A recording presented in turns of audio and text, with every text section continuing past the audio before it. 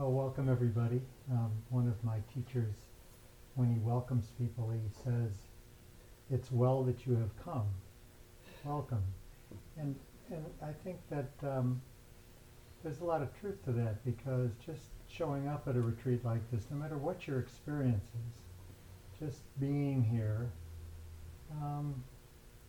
shows that you have some curiosity about something, that you maybe there's something about life the way it is that doesn't quite seem like it has its full potential is being reached, or something you're searching for. And so it's well that you have all come to this retreat, and it's well for those who live here that they live in this space. So before I start, I would like to dedicate this retreat to a group, a large group, and an individual. It's an individual who's been coming to our beginners or new to practice class on a regular basis for about the last, I'd say, 8 to 9 months, who is really in the final stages of life. And he had some major health challenges, and now it's coming to an end. And so that's one. His name is Eric. And the other is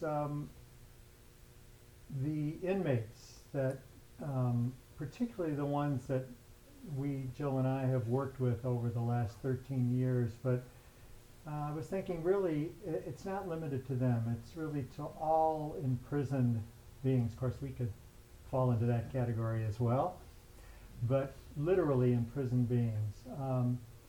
Those who are there for good reason.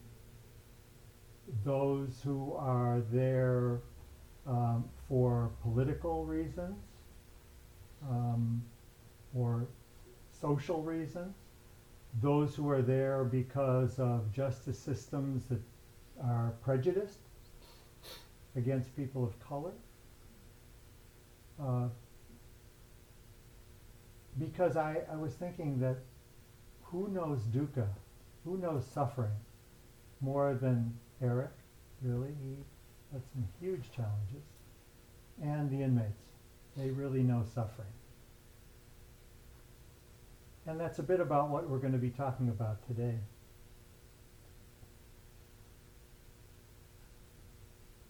So when Bob left off on the Buddha's adventure of becoming enlightened, I'm going to take it a little further, because after he became enlightened, he wasn't sure that he wanted to teach.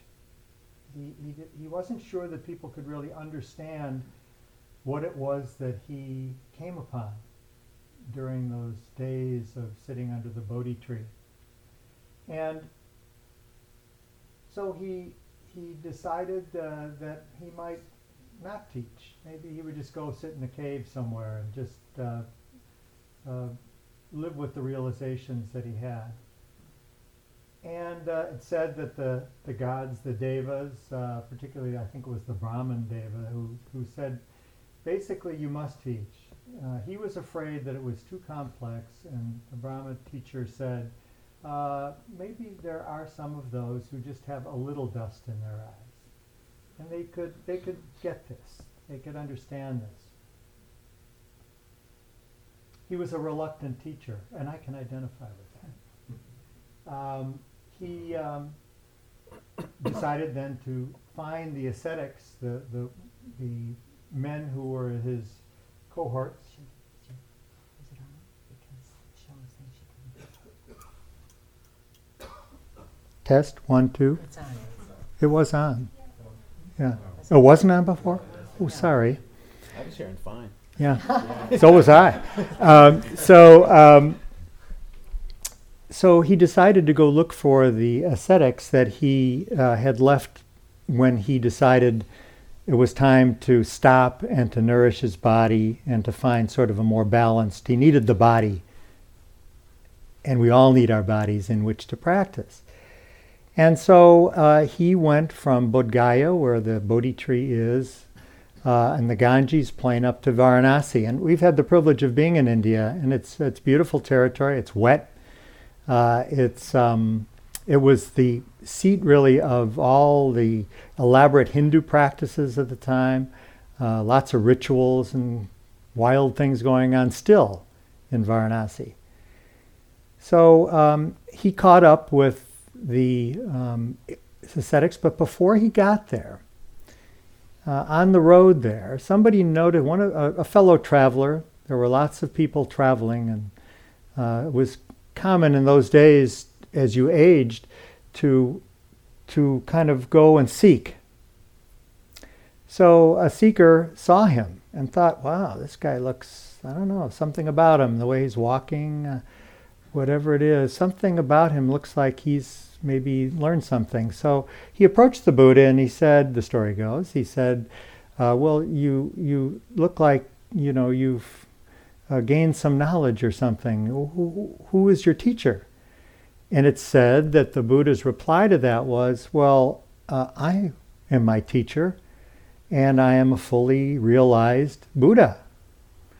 So you can imagine, this guy, I can kind of imagine him going, and so he just noticed that, heard what he said, and left, thinking that this was coming out of some egoic place. This guy, okay, he thinks he's really something. He really was something. So he worked his way back, met his friends, and that's when he gave the Dhammacakkappavattana Sutta. That's the turning of the Dharma wheel.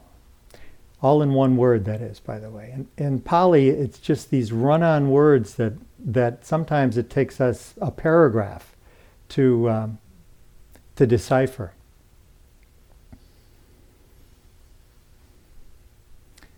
So he gave that sutta, and it said that one of the men there, of the five, Kodanya, got it and was enlightened after the talk.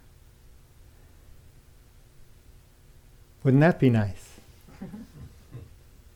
If anybody has that experience, let me know.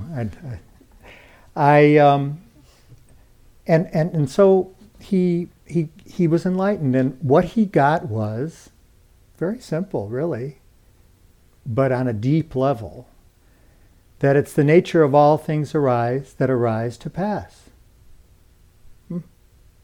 That's it. Leading to enlightenment. Huh.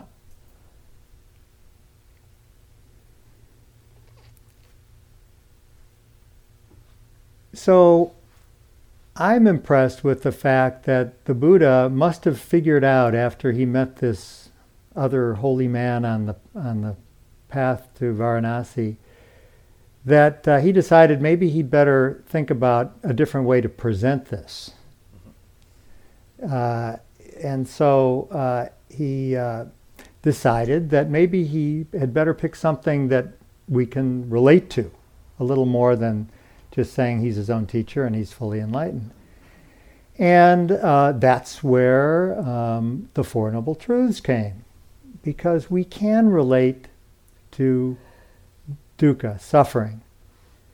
So the Four Noble Truths, suffering, its cause, its cessation, and the path that leads to cessation. So I'd like to ask a question. Has anybody here experienced dukkha in the last year? Just raise your hand if you have. Oh, there's some people who haven't. There's some people who haven't experienced dukkha. I'll raise two hands for the ones who haven't. Yeah, okay. Is there anybody who has experienced dukkha? Let's make it easier. Let's make it easier so you don't have to raise your hand as much. Is there anybody who hasn't experienced dukkha in the last month? Okay, good. Is there anybody who hasn't experienced dukkha on this retreat? Okay, all right, no, good. Don't be shy. Hey, All right. So I guess he picked something that we can relate to. I guess that's the point, huh? I've experienced dukkha on this retreat. I experienced dukkha about giving this talk. Interesting. I experienced dukkha because I am used to sort of dharmettes, small dharma talks. It's like a dharma dialogue almost, And so this is like an hour. Whoa, that's a lot, And so, that's sort of the surface reason why I experienced dukkha. But when we experience dukkha, we're asked to go a little further with this, that there's a cause. And that cause, at its really essential, boiled down level, is a form of attachment or identification. The self arising. And mine did. I was clear on that. Pretty largely. I could really notice it. And the larger the self arises and we are clinging to something in the form of attachment or identification, the more we suffer. So I have two areas that I suffer in. When I have to give a talk like this, it's a little unusual for me. Yeah, the self arises, it does. So I work with that, which is what the Buddha asked us to do. And there's another place where I suffer, and that is I am an intrepid softball player. I love the sport. I've played since I was 5 years old. My father was a softball player, so I have a lot of conditioning around performance around that.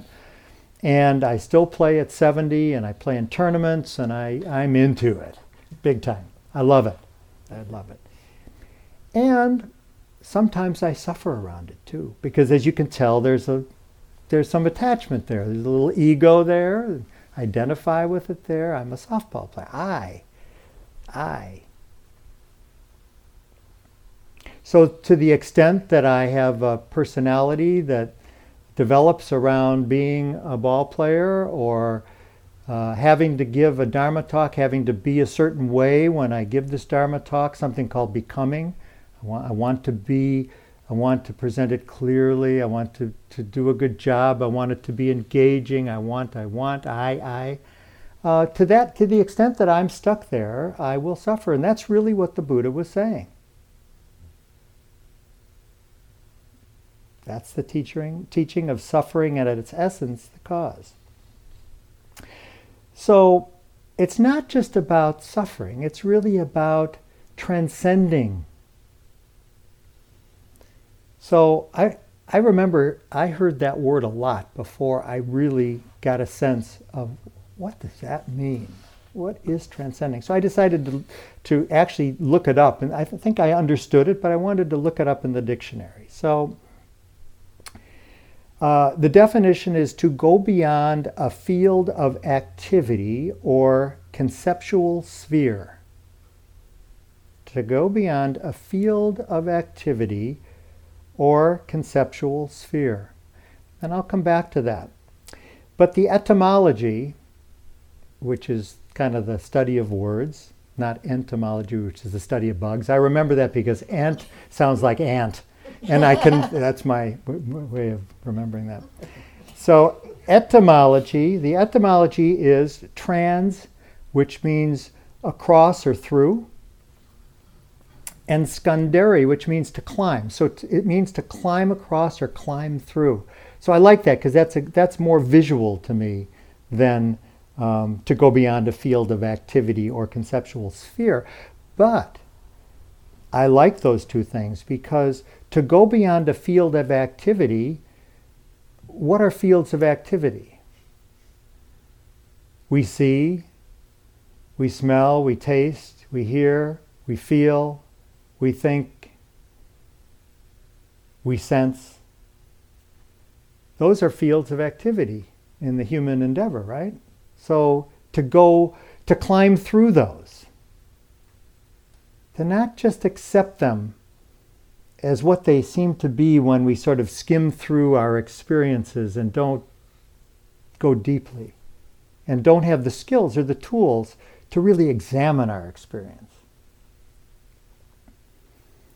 And then I like the other one too, because it talks about to transcend our conceptual experience, or to go beyond our conceptual sphere.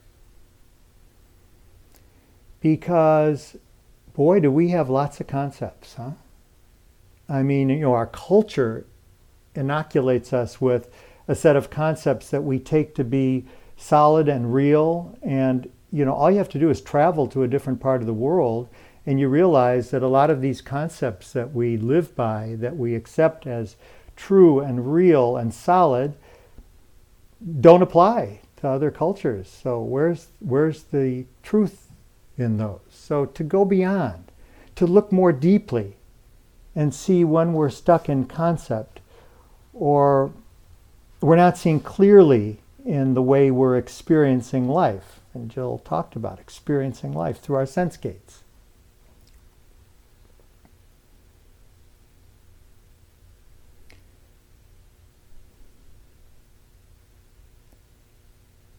So we can start to ask ourselves, is this world of form and thoughts and feelings, is it solid?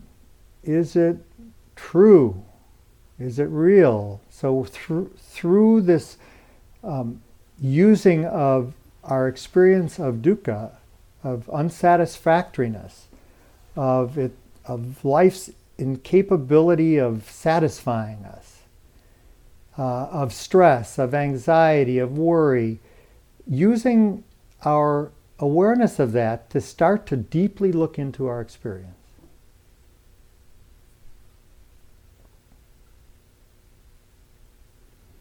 And to ask, what about this self? What is that? What is that constructed too? Or is there something really a solid, steady self? So all of this speaks to two different ways of looking at the world, and they're both important, and one does not negate the other. And that is our conventional way of experiencing our world, and looking at things in a little more ultimate sense. Now, we need the conventional world, right? I mean, we have our names, we have our phone numbers, we have our passwords. I got lots of passwords. We have all of these things that we have our house and our address, and we have our spouses or significant others or friends, or, we have all these things that we have an identity around.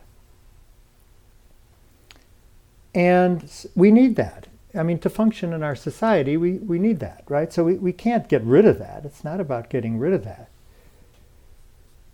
But when we become too identified with our conventional ways of seeing reality, we can get stuck. And so we need to sort of maybe broaden the view a little bit and start to look a little more deeply and see if some of these perceptions that we have of the world around us are really, on an ultimate sense, are they true?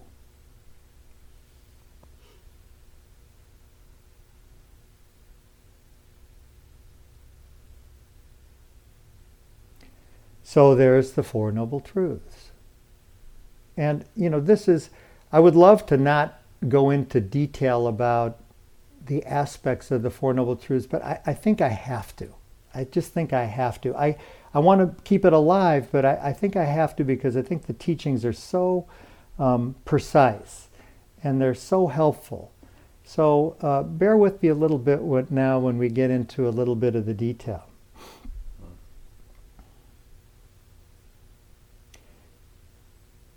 So I like to look at the Four Noble Truths as a framework for practice and a framework for life.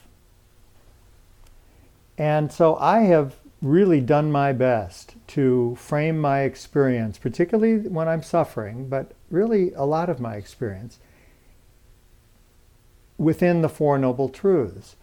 And in case you think that this is just some sort of basic study that you can kind of, once you learn it, then, hey, you got that down. Now let's move to the real teachings. The monastics who we just love to spend time with, Ajahn Sumedho, I mean, that's all he talks about. It's always framed in the framework of the Four Noble Truths, always.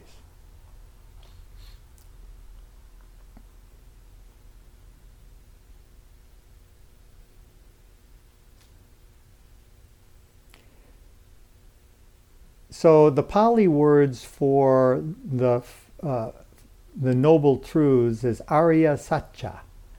And Satya is truth. And Arya is an interesting word because it's the same word that Arahant comes from. It can be a noun, the noble ones, but it's also being used here as, I don't know if it's almost got some action to it, but ennobling truths. What's the part of speech that is? Is that an adjective or an adverb? It's got some action in it, I think, ennobling truths. So maybe it's more like an adverb. I forget that. That was so long ago when we had to label our speech. So it can be used either way. So I kind of like the ennobling. I like that because it's really we can be ennobled by following these truths.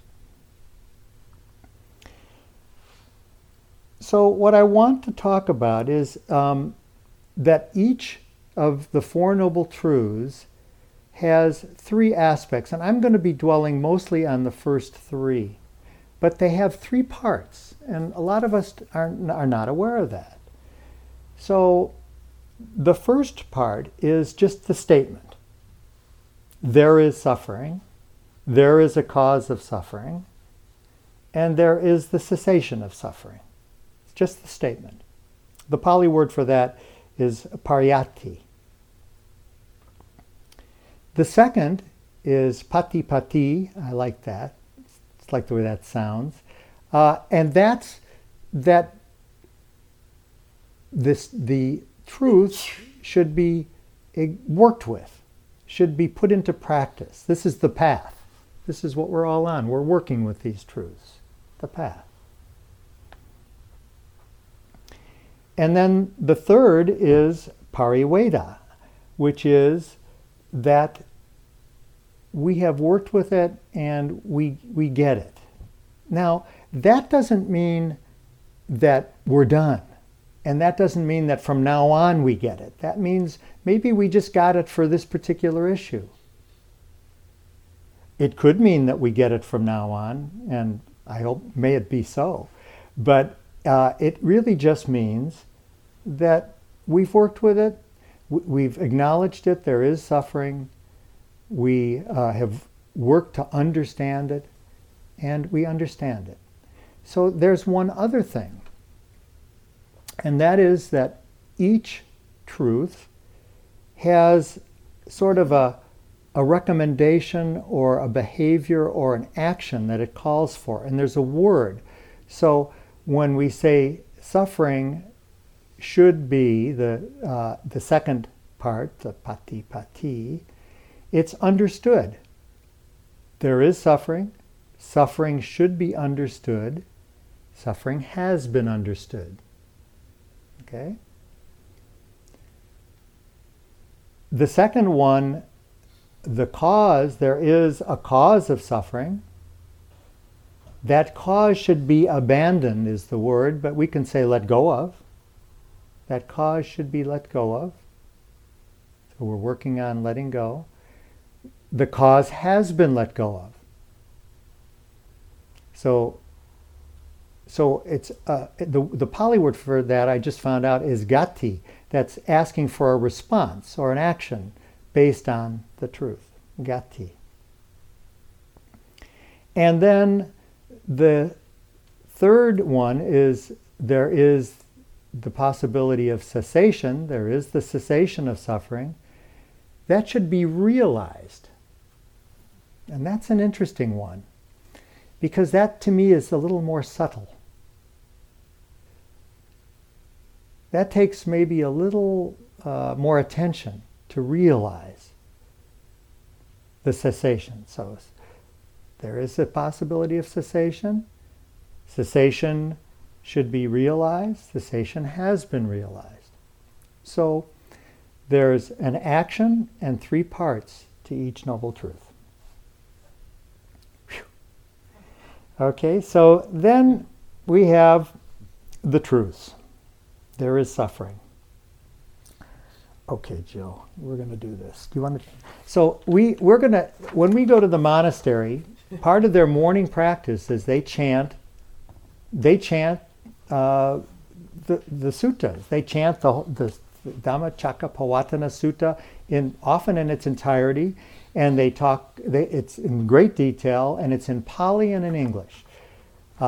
Would you like to hear it in Pali and English, or would you like to hear it in English? Pali's hard, by the way, but what's your thoughts? Twice, both. Okay, so one. Okay.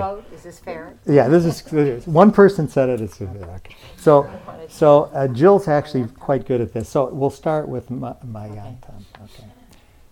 Mayantam Dhamman Sutawa Evam Janama.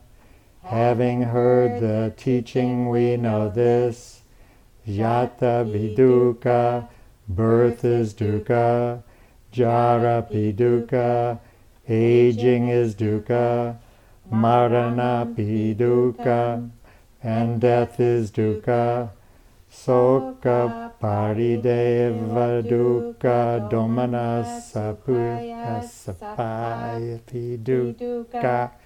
Sorrow, lamentation, pain, grief, and despair are dukkha. Apiye du sampayogo dukkha. Associating with the disliked is dukkha. Piyehi vipayogo dukkha. Separation from the disliked is dukkha.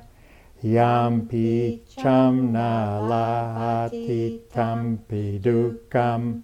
Not attaining one's wishes is dukkha. Sankirtena panakupadana kanda dukkha.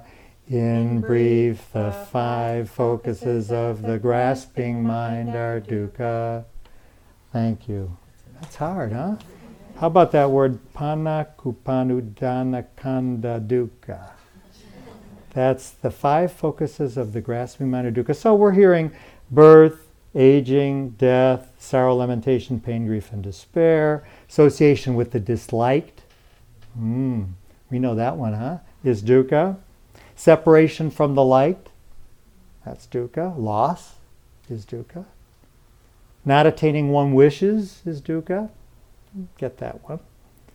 In brief, the 5 focuses of the grasping mind are dukkha. So, what's that?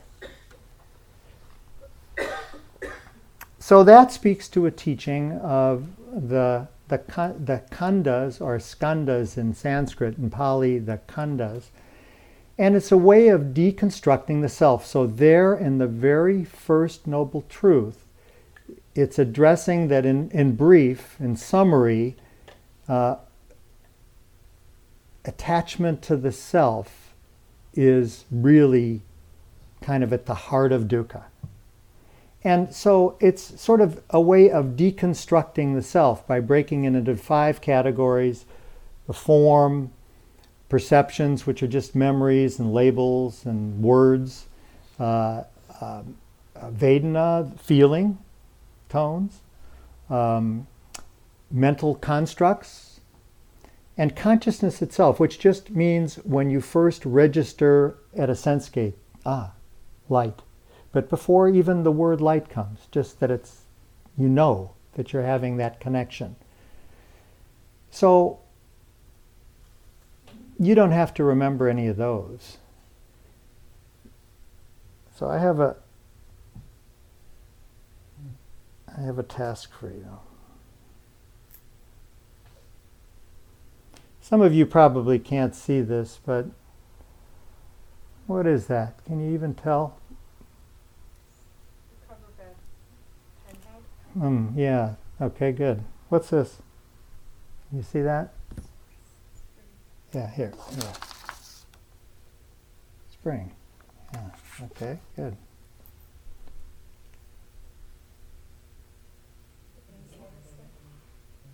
Yeah, cartridge, huh? Oh, what's that? Okay. So, are any of these things pen? Not really. They're really not pen. They're components. They're constructed. They're constructs. So, when we put it together, I've destroyed more pens doing this. When we put it together,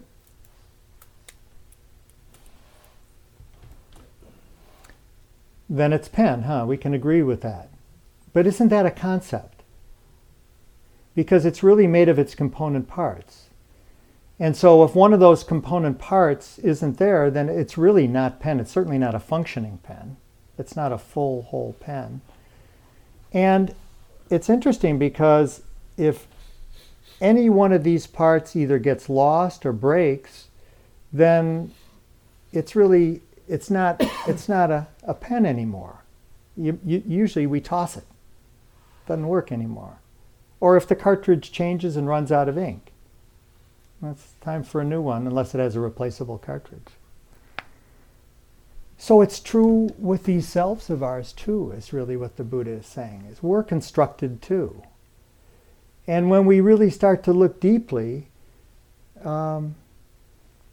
what's really there that isn't changing? So this chant goes on to talk about how all of these aspects of the self, the form, that's the body, the thoughts, the feelings, all of those things are impermanent.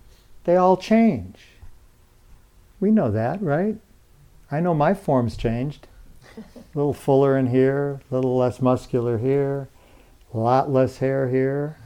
And I think all of us are changing, right? I mean, one way or another we can notice that. We're all aging. We're certainly not the babies we were born to be. So when any of those components change, then since what we're calling the self is sort of dependent upon the conglomerate of these, then what happens to the self? Where is the self? What is the self? It's really a construct. And yet, as what I said before, it's helpful, isn't it, to sort of know what the self is. We can't really disassemble the self until we kind of have a sense of ourselves. That's sort of the paradox. The kids are born with a fairly loose sense of themselves, and that forms over time. And if we become healthy selves, then we can start to look at deconstructing. But if the self really never forms in a healthy way, then it's pretty hard to deconstruct it. It can be devastating, actually.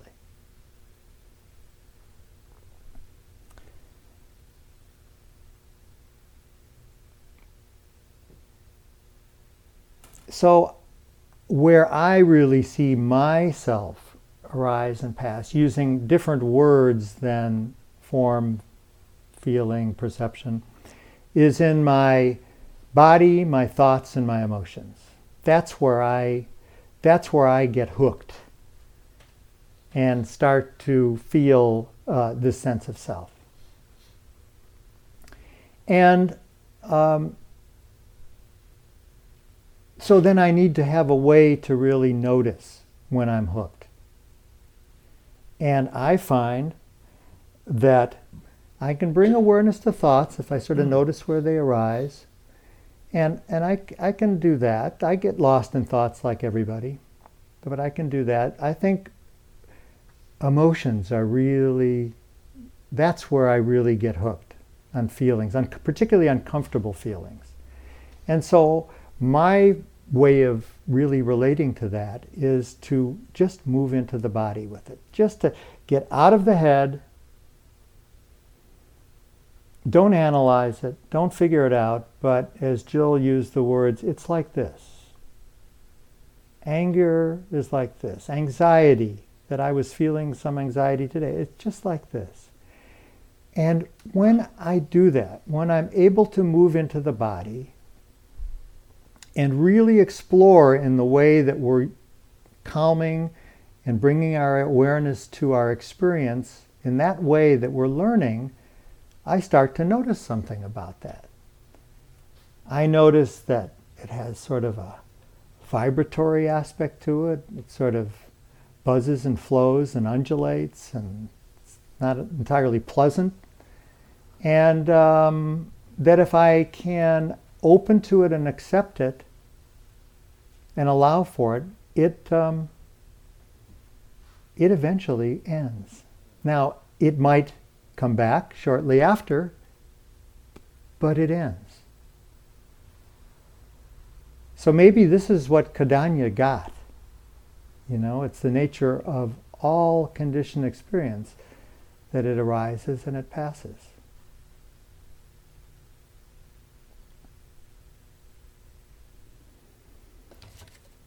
So the second noble truth starts to just elucidate the causes of suffering. And it's called craving. It's tangha is the Pali word, and that literally means thirst. So it's a strong desire. So to me, it's a desire where there's already a bit of identification. If it's going to cause suffering, then there's already a bit of self starting to move into that desire. And in fact, Ajahn Sumedho, who is the chief Ajahn Chah disciple in the Western tradition, an American-born monk who taught in England until he retired, and taught in the Bay Area too. He says it's attachment to desire that's the cause of suffering. I mean, we have desires, right? I mean, if we didn't have desires, we wouldn't live. We have the desire to eat. That's a healthy desire. It can become an unhealthy desire if we attach to it in a way that drives us either to eat too much or to not eat enough. An aversion or an attachment that's either in the form of aversion or a strong craving, a clinging. So, tangha, craving.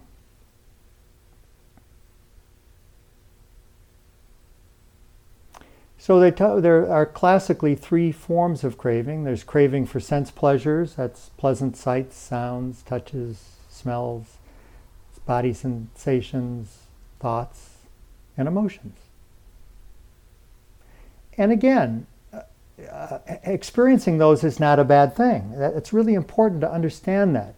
This is not about not having pleasure. It's about when we form this identity, when we have to have it, or we can't stand it. So that, again, that moves to the clinging piece of the second noble truth. So there are four ways in which we cling.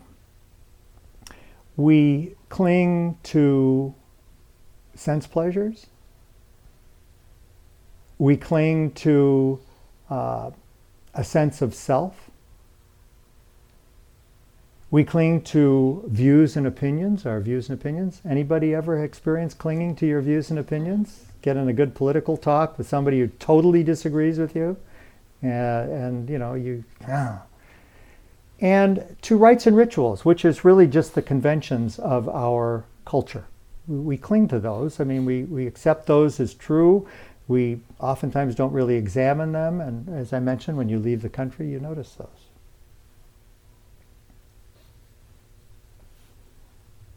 So what are we asked to do? We're asked to notice that and then to let go.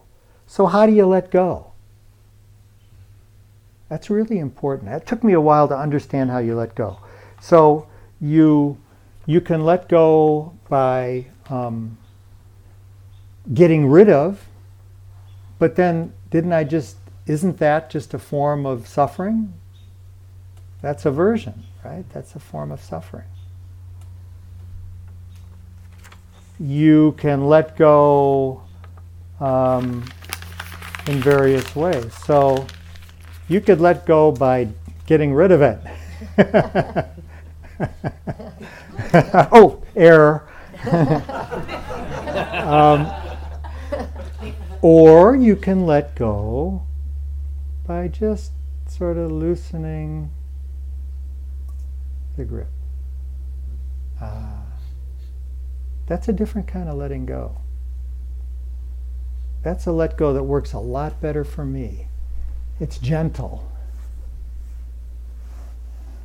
And it's not a getting rid of, because getting rid of just puts us right back into the same dilemma, right?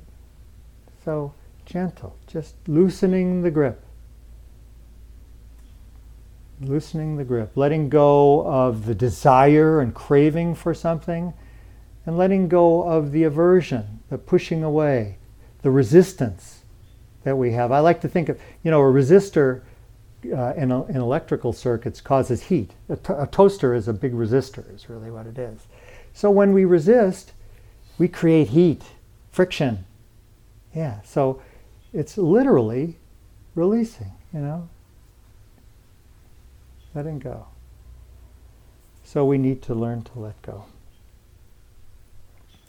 And the third noble truth is that there is cessation. Oh, thank God. Otherwise it would be really bleak, wouldn't it? Yeah, it would be tough. And I think that's where a lot of people who know nothing about Buddhism or very little think it's sort of a dismal practice. But it's not dismal at all. At all. It's brilliant. So this is to be realized. So to be realized, and so what I mentioned before is that to realize something is it's like, I get the sense of it that it's there, but we haven't realized it. And I think that that's really true. We have lots of moments of cessation.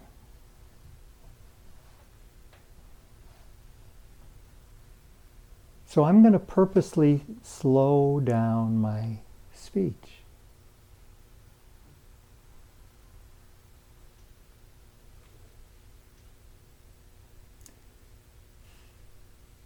So maybe it's refreshing for you to not have to listen to this voice. And maybe when I pause,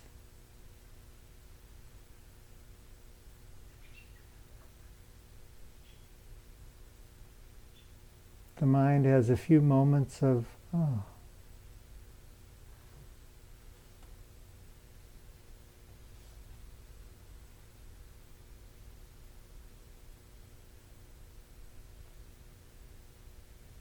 And then the mind goes, when's he going to talk again? So the gaps. We can notice the gaps in sound. It doesn't have to be complete silence.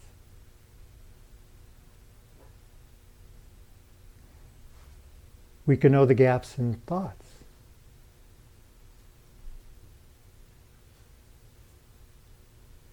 There are gaps of thoughts, even though sometimes it feels so relentless.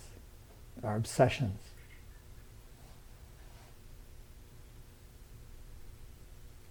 And Joseph the other day asked the question because I was cueing him into the gawns. So I was a radiologist in my former life and started teaching Dharma because I wanted to chase the big bucks.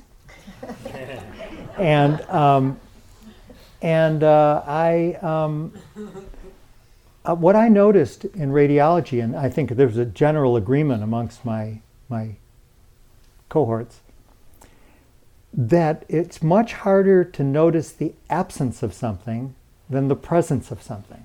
So if you're looking at a chest x-ray, something simple, and the lungs look black, and there's a white tumor there are very few radiologists that would miss that. But if you're looking at a chest x-ray, and there's the black lungs, and there's the white ribs coming across and curling around, you're kind of seeing the third dimension because you know that that's the way the anatomy is.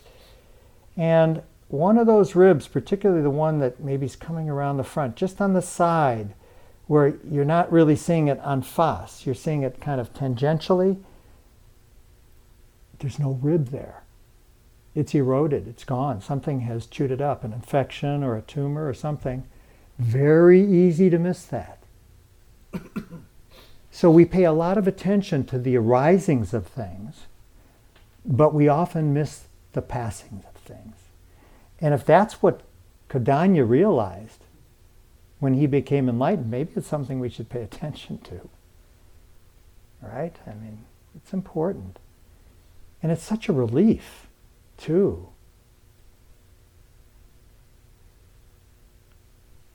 It's particularly a relief when something unpleasant passes.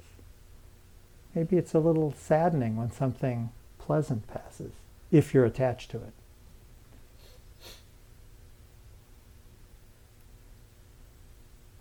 So Ajahn Chah said, if we let go a little, we'll find a little peace. If we let go a lot, we'll find a lot of peace. And if we let go completely, we'll find complete peace. You could substitute freedom or another word if that works for you.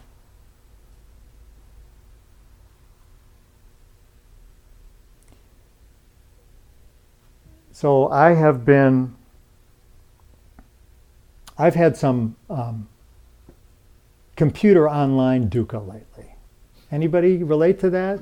When the devices fail and, we're, oh my God, all my financial data is gone. Yeah, but not that this time, but just slow, really slow. I mean, really slow. I live up in the mountains, and so it's normally not that fast. Now it's really slow. So I have downloaded a meter, that tells me my download speed. So it starts like this, and actually it starts like this, and then when I hit that thing and ping it, okay, 2.8, 2.3, down. Okay. So I decided we need self meters. We need a way to notice when the self is arising. Wouldn't it be nice to have a little self-o-meter? Kind of, yeah, you could just check it. Hey, let's see. Instead of checking your cell phone. Pretty good. No self, hey. Of course, you could get attached to that, too. But, so here's my sense of the self-meter. Okay. So I'm sitting here. Left knee, a little sore.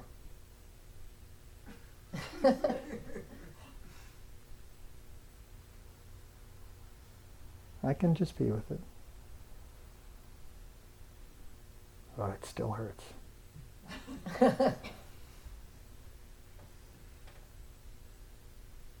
I got a ball game tomorrow. I wonder if I'm going to be able to play. This thing's been bugging me a lot lately. I may have to go get a doctor. I hate general anesthesia.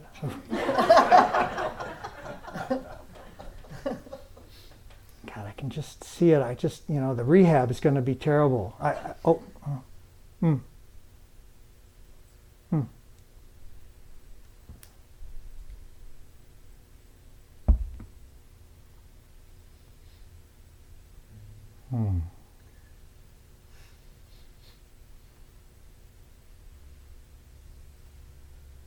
Still hurts.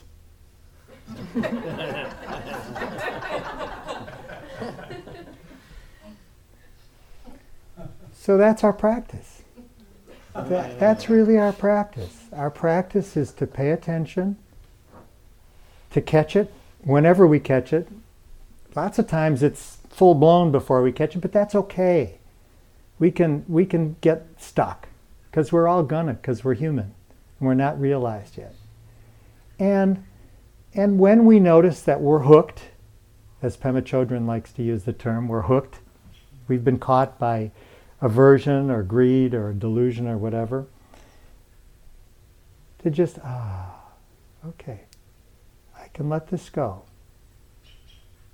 I can let this go.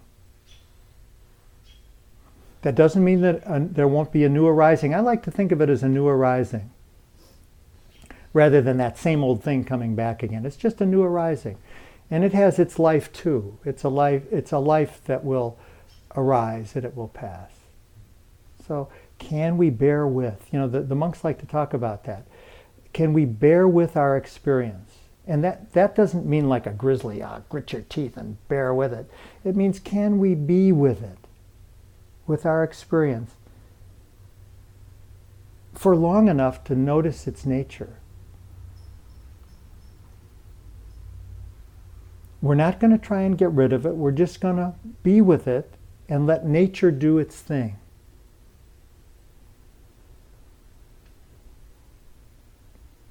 Nature is of the nature to change. You see it outside. Look at all the leaves that came down.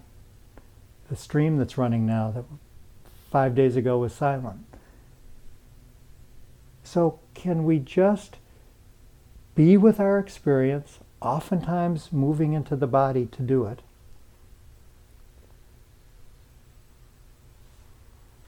and bear with it and allow nature to take its course? So it's that self. It's not the enemy, because we need that self. It's the moving around thing that we use to negotiate our world. But in life, I just like to ask the question, am I suffering? When Sylvia mentioned collecting leaves and making an altar, am I attached? Well, what's the question to ask? Am I suffering? Is this causing suffering? I don't think it did. I didn't get the sense it did at all. So that's the answer. No. If you can really be sensitive and get more and more sensitive to when that self, that attachment, that identity forms, then you'll know. You'll know when you're attached. You'll get better and better and better at it. The big ones are easy. The Dharma talks and the softball. I use softball because it's just great. It's a performance. You know, you're out there in front of all your peers. You know, you're judged by yourself and by others. It's a great place to practice watching the self arise and pass. And the best thing that I can do when I'm batting and I'm in the field is to just be present. Just to feel my body. To be present. Get the thinking part out of the way. Okay, if it comes to me, I've got to go to second, then to first. Blah, blah, blah. Get that out of there and just be present in the body. And I'll argue that that's the best way that we can deal with dukkha too, is to just be present in the body.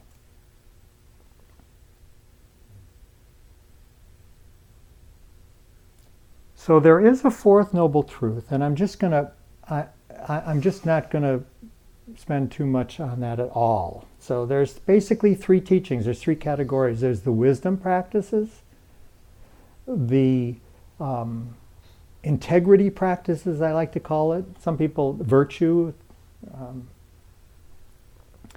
and the meditation practices. And they're all the way we engender all of this cessation, the way that we can start to see cessation, these mini nirvanas, these cessations. And, you know, just understanding that our actions have results, and we live with those results based on our actions, and that the Four Noble Truths, understanding this on a deep basis, that's the wisdom side. The virtue side is the precepts we took, and doing your best to work to a livelihood that causes no harm, and using speech that's kind and harmless. And the meditation part of mindfulness, which we've certainly been working with, and concentration and effort. And then when we meditate and we start to gain some insights, woof, right back up to the wisdom piece again. So then we have more wisdom, and then we bring that to our integrity. So they all feed each other. And Bob, in one form of or another, is going to talk about that tomorrow. Or another. More another than one form. So I guess in summary what I'd like to just say is that I'm encouraging you to use suffering, its cause, its end, and the path. Use it as a way to examine your experience. Use it as a way to look at your emotional life, your emotional experience, your thinking experience, your embodied experiences. And just notice if you think there is suffering. And at first, maybe you just won't notice that there's any suffering. And that's okay, but just keep noticing. Because as we get more and more sensitive, we realize that suffering is our teacher. It's our best teacher. It's not easy, but it's a teacher, and that's really what the Buddha was pointing towards. Suffering is our teacher. To open to it.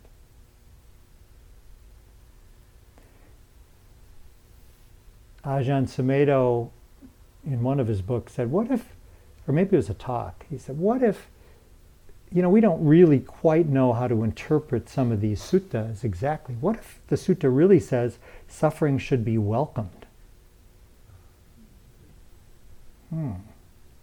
Yeah. So I encourage you to use these noble truths, ennobling truths, to examine your experience and be patient. And over time, it's been my experience that we become more and more sensitive to our own suffering and the end of our own suffering. So I offer this for your reflection.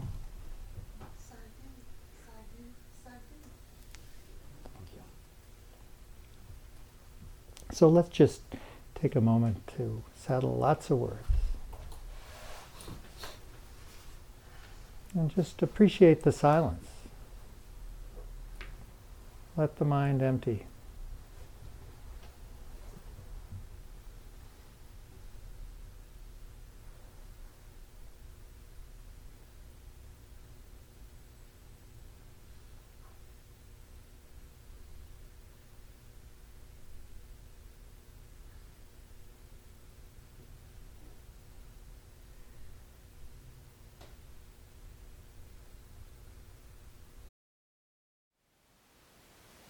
Thank you for listening. To learn how you can support the teachers and Dharma Seed, please visit dharmaseed.org/donate.